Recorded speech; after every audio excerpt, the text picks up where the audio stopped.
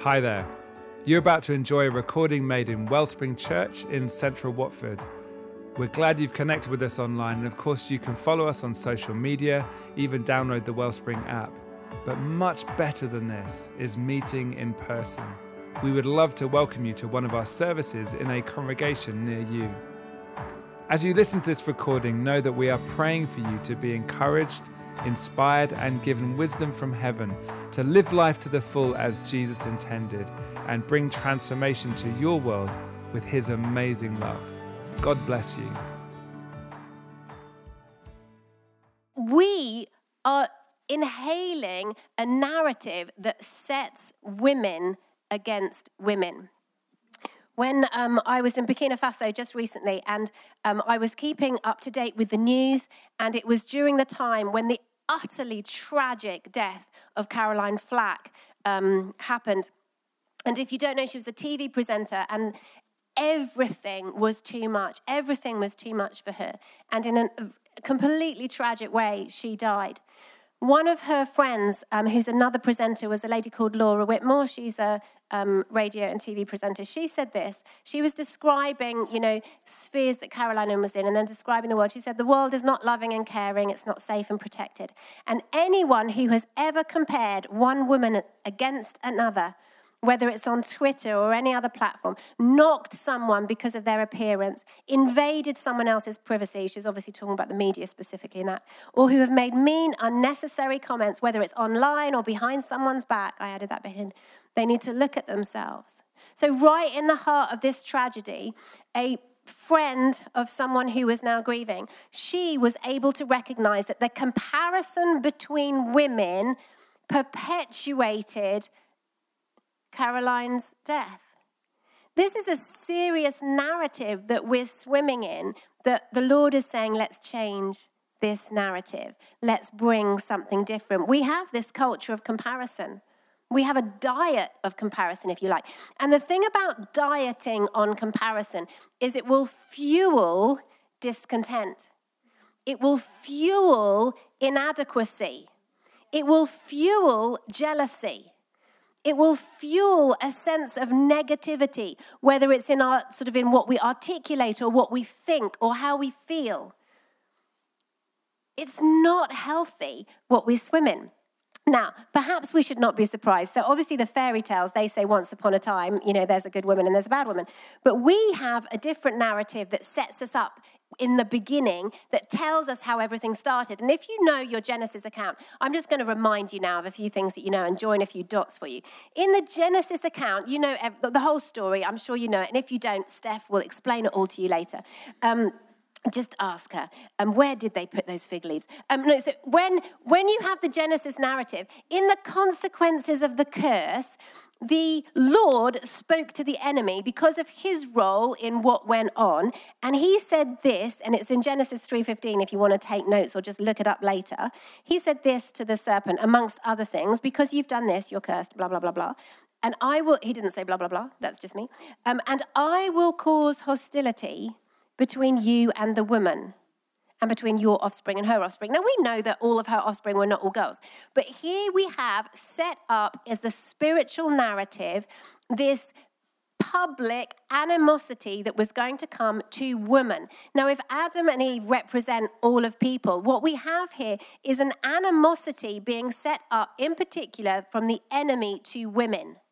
Now, we can look at our own challenges, but if you look on a global scale, the atrocities against women are exponentially high. It is women who are, by the majority versus men, women who are sexually trafficked. It is women who don't get an education in certain countries. It is women who are penalized or restricted, not allowed to get to places of employment, not allowed to drive a car.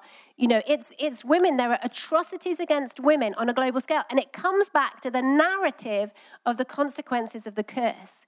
Who wants to live in the consequences of the curse? We don't have to. We don't have to because of the beautiful and complete work of Jesus. We don't have to stay in the narrative of the curse. We can live in the narrative of his resurrected glory, of the presence of his Spirit. Now, that goes on, that whole, thing about animosity towards women. There's a really cool bit about, he will strike your heel. Well, but he will strike your head while you strike your heel. So we're going to do some head striking as we change this narrative around forever. Now, psychologists have studied women. That's an exciting study right there. But psychologists have studied women. Are there any psychologists in the house? You can correct me if I say anything all wrong. But basically, they've studied everything, haven't they? And they've studied our brains. They've studied our behaviors. They study what we do and why we do them when we're awake or asleep.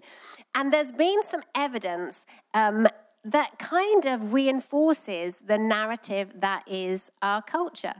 So I think we should probably all agree there's a spectrum of womanhood, right? So if we all lined up and we compared who feels really, really feminine and, who feels like, well, really, I'd rather climb a tree. Does that make me a tomboy?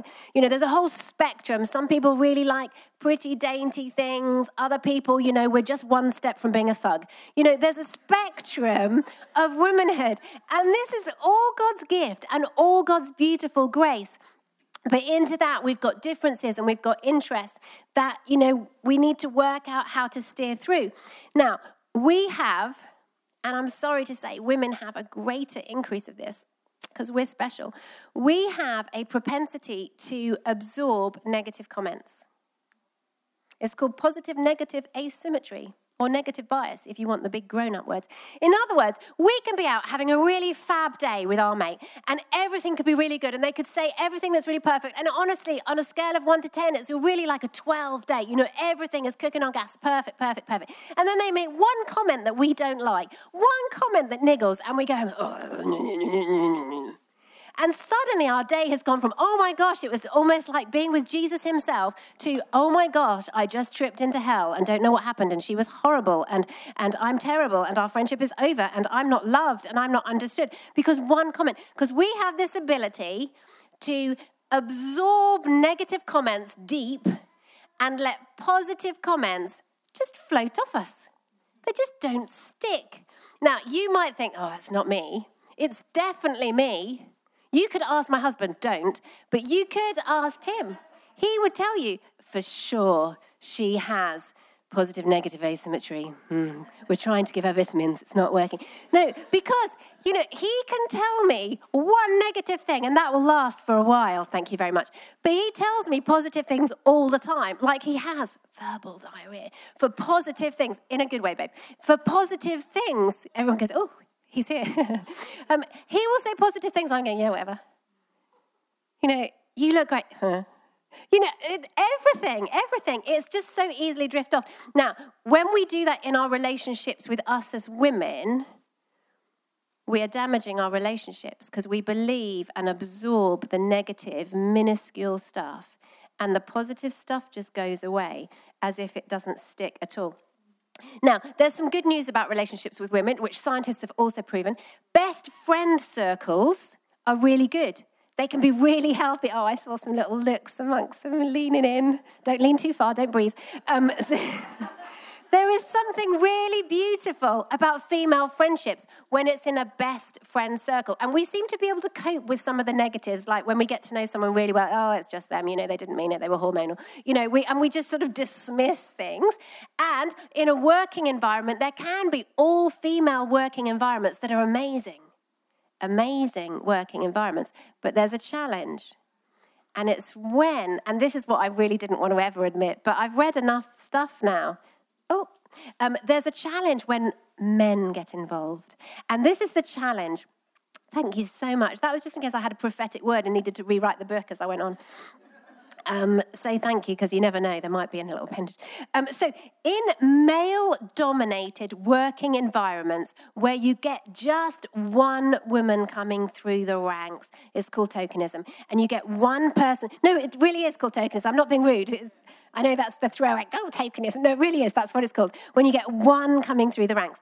If you then have another female trying to get through the ranks, science has shown this. It's ugly. I'm sorry. I'm just painting the picture of culture. Science has shown that those women will compete. So the woman trying to break through the ranks is not going to see all the men and think, well, I want their job. I want their position. She's going to think, well, I couldn't replace them. I'm only going to be able to therefore compete against the woman because because they've only got one woman in here, so she's my threat, so she's my opposition. So in workplaces, in male-dominated places, you set up this narrative where women compete. And you may or may not have heard the statement, women don't like women bosses, and, women don't like working for women. There's a dynamic, it's a reality that is in our narrative. I know it's uncomfortable to admit. Now, in male-dominated contexts, comparison can lead to kind of a deep-rooted competition, which is really tricky. I read some articles. There's a professor from Canada called Tracy Valancourt, and she's written loads and loads of stuff, amazing articles about women competing with women and how we need to champion one another. So I emailed her, knowing that she would have to reply, because she's got to champion me, right? So I wrote to her during my research. I said, I love your research about championing women. I'd just like to tell you about the book I'm writing. And it was great because she replied. She's up there in Professor Land. She didn't quite follow through on sending me some stuff. That's not a criticism, but she's very, very busy. But she pointed me in some really helpful directions, which was really amazing because she had to, because she's written about it. But she wrote about tokenism, and one or few women breaking through the ranks of men gets difficult. Now, here's the really uncomfortable bit. Now, whether or not you like this is scientifically proven that a lot of the competition stems from our primal urges. You might not know you have primal urges, but you do. Apparently, you have primal urges. And this is what it is. We look, whether we like it or not, we look to males for our mates or our promotion. Because our culture has established men in positions of authority, it is the men who will be able to give us promotion. And please understand, I'm not anti-men. I just want you to understand the culture that we've adopted subconsciously. So there is maleness that holds the position of authority and responsibility, and also the ability to impregnate and continue society. And these primal urges are actually God-given, because without them, the world would end, because no one would make babies. So, it's not all bad. It's a God-given thing that there is a primal desire to mate. You didn't know you were going down this road when you came here today, did you? But this is the road I'm taking you down. Trust me, it'll be worth it when we get there. So we have these primal urges, and this is why there's an instinct between women of competition. This is why you can see it amongst teenage girls. No offense to anybody nearer teenagerhood than me. This is why you can have a group of girls with a few boys and the competition is subtly eroding. Even if you don't really fancy the boy, there's something weird in the dynamic that sets you up. Anything familiar about what I'm saying? You won't admit it. It's I'm not saying, my mum's at the back. She doesn't fancy any boys. It's all fine. She's waiting for everything till she's 30. That's not a prophecy, hon. Okay, there's also a thing called system justification. Have you heard of this? System justification, that's a psychological concept in which long-oppressed people groups struggle to make sense of an unfair world, and they kind of internalize negative stereotypes as a result. So you say, well, because it's always going to be like this, it's always going to be like this, so this is what I'm going to feel like, and you kind of self-trap yourself in this place where it goes. And Brené Brown, have you heard of her? She's a fantastic communicator from the States, researcher, professor. Follow her. She's hilarious, but also clever. She says this: our brains dress rehearse conspiracies. Now, if you don't think your brain dress rehearses conspiracies, how many of you have worked out what you'll do if you have to stay home for a couple of weeks? If you think your brain doesn't dress rehearse things, how many of you have done what the prodigal son did when he was getting back towards his father, going, I'm going to say this, I'm going to say this, yes, I'm going to say this, oh, I won't say that, I'm going to say this, I'm going to say this. Our brains dress rehearse conspiracy. That damages relationships because we've already set ourselves up to justify what we think is going to happen. And you'll know that sometimes you've been caught off guard when you're dress rehearsing an apology for someone and you're ready to fight back when they don't receive it in the way that you wanted because you expect them to do that. And then they say, oh, it's fine. And you go, oh, that's not what I was expecting you to do, because we've dress rehearsed conspiracies. So this is a theory. So all of this is the background of culture. Okay, that we swim in. All of this is our normal. And into all of this, God is saying, I have got a better narrative. I have got a bigger narrative. I have got something that reveals my glory to you, my daughters, that sets you up to succeed, that sets you up to champion one another, that sets you up to be completely free of comparison forever. Now, some stories. I'm just going to really quickly remind you of some stories from the Bible that you will know. So one of them, if I say Rachel and Leah, most of you will immediately remember, okay, Old Testament story, 2 sisters. It's the Genesis account. There's 2 sisters. They marry the same man. That's going to go easy, isn't it? So they marry the same man. The father tricked. You know the story. It's in the middle Genesis. So in Genesis 30, verse 1, Rachel and Leah are introduced. Oh, let me just give you a reference. It's a very cool reference. So the description of Rachel and Leah is beautiful. So Rachel was described as beautiful, sparkly-eyed, and Leah was not. That's how they're described when they're first introduced. But I can't actually see where that is in my Bible because it's all moved. But if you look for it, it says Rachel was sparkly-eyed. Leah was not. So the whole narrative sets them up to compete and compare. Then when you get to their marriage, God has compassion on Leah. Why does he have compassion on Leah? Because she wasn't as loved, so he opened her womb. This is a beautiful thing. Oh, I found it, 29, 16, 17. Okay, I found it. Laban had 2 daughters. The older daughter was named Leah, and the younger one was Rachel. There was no sparkle in Leah's eyes, but Rachel had a beautiful figure and a lovely face. Immediately, comparison. That's how it's a lovely face. And when you come to the end of that same chapter, you get to 31. This is what the Lord saw that Leah was unloved. He enabled her to have children. But Rachel could not conceive. Now, this is a beautiful thing. Now, I don't want you to translate that into applying it just about looks or babies. This is not, well, I either have a baby or I either am beautiful, and more than that, there's nothing there. The point of this little nugget of a diamond from the Lord is that everybody has something. Now, in their culture, in their context, they were limited to babies and beauty. You know, that was about the extent of it for women. Our culture is much broader. So when we begin to apply this understanding, we can go much broader with permission. It doesn't mean to say we can literally suddenly say, well, I'm going to be a millionaire then because I claim that. No, the point is the Lord gives everybody something unique and personal and intimate and wonderful. So here they had something, but there was jealousy between them. And the jealousy raged through their wombs and how many babies they could produce. And it's quite phenomenal. If you read all the names that they gave their children, you have this whole mass display of brokenness right there. I'm really, my son should be really grateful for the name I gave him. Because, if I'd gone really biblical, it could have been interesting. But in Genesis 30, we get to see some of these names. And listen, verse 8 of 30, you hear this. So in this one, Rachel has had a baby, and she's had this through her handmaid servant called Bilhah, which was age appropriate and culturally appropriate. Don't go there. Don't get a servant to have your babies. But she had this, and she called the baby Naphtali. And this is what Naphtali means: I've struggled hard with my sister, and I'm winning. Like, oh no, there's no competition between the girls ever.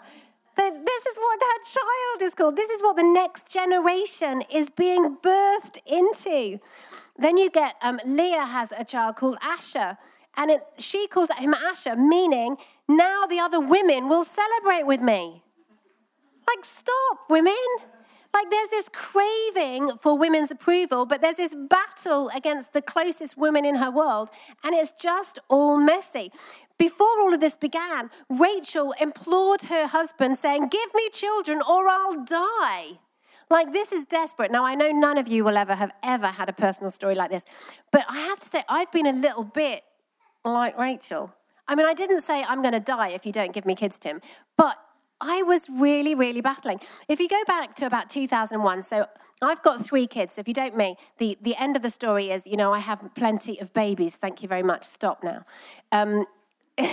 So in 2001, at this stage, I only had one, and she was sort of starting school and in school, and, I had a lot to be thankful for. I have this husband who affirms me every minute of the day. I have this beautiful daughter who was, well, maybe not every minute, let's keep it real, when he's awake. And then I have this beautiful daughter, he's at school. I have a purpose, I was leading a church, we've got purpose and everything. But yet I was miserable. And I was miserable because I drifted into secondary infertility. So I was walking around what was the Harlequin, now into, God bless the business. I was walking around the Harlequin, and every single person in the Harlequin that day was pregnant. Every single, even the men, every single person was pregnant. And I was fueling inside me. I was getting so upset. It's not fair. Why can't I have another child? And my eldest, well, my only, was saying, when are you going to give me a baby? Of course, I remind her of that now. Why did you give me siblings? You wanted them. But everything in me was beginning to twist and turn. And I was fueling jealousy by comparing myself to what other women had. Then, obviously, I was a really godly woman, and so just took it to the Lord and was healed of my sin and jealousy, and everything was fine. But before that happened, I decided to write to my sister, who was busy pregnanting, carrying her third child. I just thought that was greedy. I wanted one more, and she's having 3. So I wrote to her because I felt she needed to know that I was hurting and she needed to be more sympathetic, as if she got pregnant to spite me. So I write, honestly, my sister loves Jesus more than me, which is a God-given grace gift right there, I tell you, because she's got me for life. But my sister didn't know that I was fueling jealousy against her. She didn't know that her pregnancy was causing me to go, oh, you and all the people in Watford. But I decided to enlighten her in a letter. Never do that. Never do that. Because what I did was I sent a little time bomb in an envelope that landed on her doorstep. Now, obviously, it took a couple of days to get there. Now, it would be instant, wouldn't it, by email or text? But, in the snail mail days, it got there. And we never talked about it. I think I felt better for dumping on her, if I'm honest. And then I just thought, well, now you know, we're all good and we'll move on. And it devastated her. For a whole year, we didn't talk about it. And the reason we didn't talk about it was because she was so hurting. As if she was doing this against me. As if she was competing. But I had this narrative in my head that I projected onto her. And it was cruel. But as I say, she loves Jesus more than me. All is well in the world. There's 2 other women in the Bible, you know about them, Mary and Martha. They're the famous ones. They're the famous ones where Martha is the homeowner. She's the one in the decision-making power of hospitality that invited Jesus and his mates in. Now, maybe she didn't know how many mates he had, or maybe she didn't know how hungry they were, or maybe she just didn't know where she put the ingredients that she suddenly found that she'd lost and got all stressful. But nonetheless, Martha was the one who invited them in. Mary was the one who's in the position of discipleship. You know the story. There's an interesting thing that I relate to with Martha, not for my cooking skills, although we don't know how the meal turned out in the end at all. It's always, you want those details, don't you? How did it go? Did you actually eat on time? Who did the washing up? But anyway, what Martha did was she turned to Jesus. She projected her frustration of her sister. I point as if you can be Mary. Stop sitting around. She projected her annoyance with her sister and her out-of-control stress onto Jesus, saying, Jesus, tell my sister to get in here and help me. And Jesus said, no. Nothing that she's discovered is going to be taken away. Now, I reckon if Martha pushed back, Jesus would say, do you want to sit down? Because quite frankly, I've fed 5,000 and I can do a lot with the ingredients you've got right here. I don't think he'd have been stressed or hungry. He could fix it. And I think he could have added to Martha. But in those moments, she was too busy projecting what she didn't have onto her sister and fueling comparisons and frustrations that she then tried to manipulate the Lord over. I know that's harsh. She tried to manipulate Jesus. See me and my need, Jesus. Now get her to fix it. And one of the things, if we're honest, how many of us have prayed to Jesus to change another person in order that I can get what I want? Maybe none of you, because you're all far too godly. But there is a competition that she was falling into. Now, the beautiful thing, and all you Bible scholars will know this, if you pick up John's story, when Lazarus, their brother, actually passed away, and, he went in the buried thing, and, all too late, got a bit smelly, Jesus came along late. Martha is the first one to leave her grief place, where she's weeping and wailing and being really sad because she was sad because she'd lost her brother. She was the first one to say, Jesus is here. She's the first one to run. She found something in the end that actually in Jesus is our hope and our solution, to the point that she had to then go call her sister, Oi, Mary, Jesus wants you. Why are you being so slow? Which I love. I just think that's just a beautiful twist of Martha learning something. There is a comparison and a competition between them that is projected on Jesus, and he has a better story. Is that good news? I think it's good news. When Paul wrote his letter to the Romans, he said in the beginning of Romans, don't just love each other. Don't just pretend to love each other. Really love each other. Years ago, in the season when I was in secondary infertility, there were lots of babies in our church. Like I said, everyone was pregnant. And the privilege of our position is we get to dedicate lots of babies. And there was just a run on them. Do you know what I mean? It's just like, what's going on in the water? Nothing to do with the drinking water. There were just lots and lots of babies. And we were constantly dedicating these beautiful cherubs. And all the time I'm thinking, well, where's mine? You wait for a bus, when's mine? And one time, one of our elders, a lovely lady, now anyone who knows the church history knows who I'm talking about. But a lovely lady came up to me, Helen, and she said, Helen, which is appropriate, it's my name. She came up to me and said, Helen, I think you need to celebrate these babies more. I could have smacked her. And I didn't, because she's like a velvet boxing glove. She would have taken me out. But I said, I am celebrating. Look at my face. I am celebrating. I'm praying blessings on these children. I'm celebrating. I'm listening to them warbling on about their beautiful children. And I am celebrating. She goes, no, you're pretending. Okay. She doesn't say this publicly on the microphone, you understand. It was a private, safe conversation. Everyone's going, harsh. No, we've got a good relationship. When you've got a good relationship, you can correct someone. And she was really challenging me, like with the words of Paul. No, really celebrate. And what I want us to do, and we're going to take a moment in a minute to just press into the Lord. What we're going to do is we want to get to a place of celebrating each other. But first, we need to recognize who we are in Christ. First, we need to recognize who Christ is and the Father's love for us and the power of the Holy Spirit. First, we need to recognize the narrative that we've been swimming in and this invitation from the Lord for a new narrative, a fresh narrative. So, as I said, in Romans 12, we get this beautiful encouragement to love each other really well. But before that, Romans has moved. Before that, there's a verse. It says this, verse 2. Don't copy the behavior and customs of this world, but let God transform you into a new person by changing the way you think. Then you will learn to know God's will for you, which is good and pleasing and perfect. Ladies, there is an invitation to have our minds renewed, to change the narrative by having the Holy Spirit move.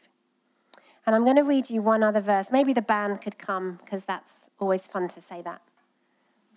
Because then they do what I ask them to do. It's probably the only time. No, I'm just kidding. There's a beautiful psalm. We all know it. Psalm 139. It's when we're knitted together, pearl stitch or whatever the knitting things are. And in the secret places we're known. I just want to read you a few verses of this really familiar passage. And I want you to give the Holy Spirit permission to seal this in a way that he's never done before in your hearts and in your minds. To personalize this. This is a Psalm of David, but I want you to personalize it as if it was your psalm, as if this was written by you, for you, of you. So I'll just read from verse 13. You made all the delicate inner parts of my body, all of them. You knit me together in my mother's womb. Thank you for making me so wonderfully complex. That's for women right there, isn't it? Just that phrase, we're wonderfully complex. I find great encouragement from that. And if any of you are in a certain season of life where you're even more wonderfully complex, perimenopausal is the phrase I use in my house. I am not menopausal, but I am going peri chicken. We're wonderfully complex. That's not a problem to God. That's a thing to celebrate. The fact that your moods can go a whole 360 degrees within 5 seconds because you're wonderfully complex is a thing God celebrates because you can feel passionately. You can celebrate exuberantly. You can weep deeply. These are wonderful, complex matters. The fact that you can oscillate in, leaping out of bed with joy and delight on a holiday and, dragging your body out to work as if you're going to exams nude, and all the worst nightmares of your life in one. It's wonderfully complex. God celebrates that because you know how to rest, but you endure and you're tenacious and you show up into the tough places too. You're wonderfully complex. Thank you, says David. Can we say thank you for making me wonderfully complex? Your workmanship, Lord, on us is marvelous. How well I know it. How well do we know it? We can know it weller. You watched me as I was, all the English teachers just went, oh, Helen, stop it. I'm allowed to make up words. I'm an author, don't you know? Just hyphenate. You can, honestly, we're meeting Jesus and I'm making a joke. Susie's going into deep intercession for me. Okay, I'll get there. Thank you for making me so wonderfully complex. Your workmanship is marvelous. How well I know it. You watched me as I was being formed in utter seclusion. As I was woven together in the dark of the womb, you saw me before I was born. Every day of my life was recorded in your book. Somebody needs to hear that. Let's cast out fear right now. Every day of my life is recorded in your book. Every moment was laid out before a single day has passed. Now hear this. How precious are your thoughts about me, O God? They cannot be numbered. I can't even count them. They outnumber the grains of the sand. And when I wake up, you are still with me. The thoughts the Lord has about you are more numerous than all the grains of sand.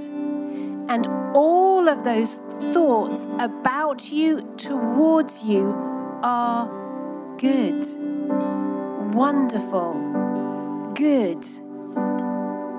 They cannot be numbered, and they are precious. Every thought he has about you is precious. Not so the enemy. He really doesn't like you. But God, he celebrates your uniquenesses. He celebrates everything about you. And your way out of the comparison trap is recognizing you are incomparable. And the Father loves you. He knows everything you've done, so don't start trying to, but if he knows. He knows. Oh, but I don't know. He knows that too. But I can't fit into that. No, he knows that too. His thoughts towards you are so good. Nothing that you could number. They're that vast. Just where you are, bow your heads, close your eyes. I'm going to pray. Then Ben and the band, they're going to sing a song. I just had to check in case I was wrong. They're going to sing a song over us. And I want you to give the Holy Spirit permission to do something that you haven't before.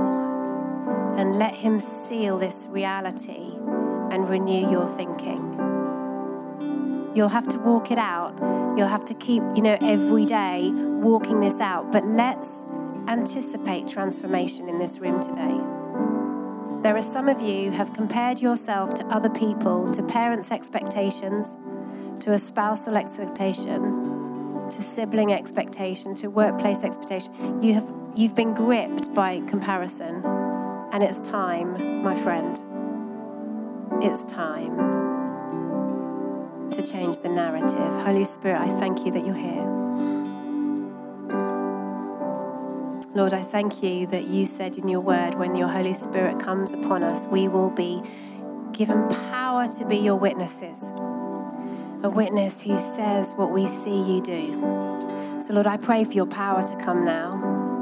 I pray for your power to break the chains of comparison that have gripped us. The lies in our head that we have replayed and replayed and replayed. Our ability to accept and absorb negative. Lord, I pray that you would give us the power to break free from that in Jesus' name. And I pray that in this room right now, lies will be being shown for what they are. Lies. And I pray that a wave of your Holy Spirit's love and grace will flood every single one of my sisters here with your precious thoughts, with your thoughts for us, with your feelings towards us, with your delight in us, not so that we become me-centric, but so that we fall in love with you afresh, in the safest of all relationships, to be set free from any comparison, that we can be incomparably who you've called us and created us to be, that we can be the people you knit together in our mother's womb, whether she decided she was going to have us or not. You knit us together in our mother's womb, and we are not a mistake. And I pray that right now, women will be being set free from lies that the enemy has told because he is opposed to us. And I pray that in this room, freedom will come. Truth will come. Your precious thoughts will settle in our spirits and find good soil in our hearts. Lord, may we not be stony ground to your thoughts. May we not be thorny ground to your thoughts. May we not be shallow ground to your thoughts, but may we be deep soil for your thoughts, that in this room women will break free because we absorb your truth and we reject the enemy's lies.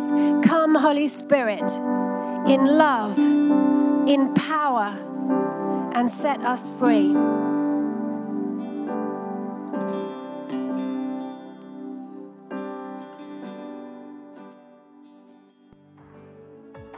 Thanks for listening to this recording. We hope it has encouraged you, challenged you, and more than anything, that you've heard the voice of God and been aware of his presence with you wherever you are.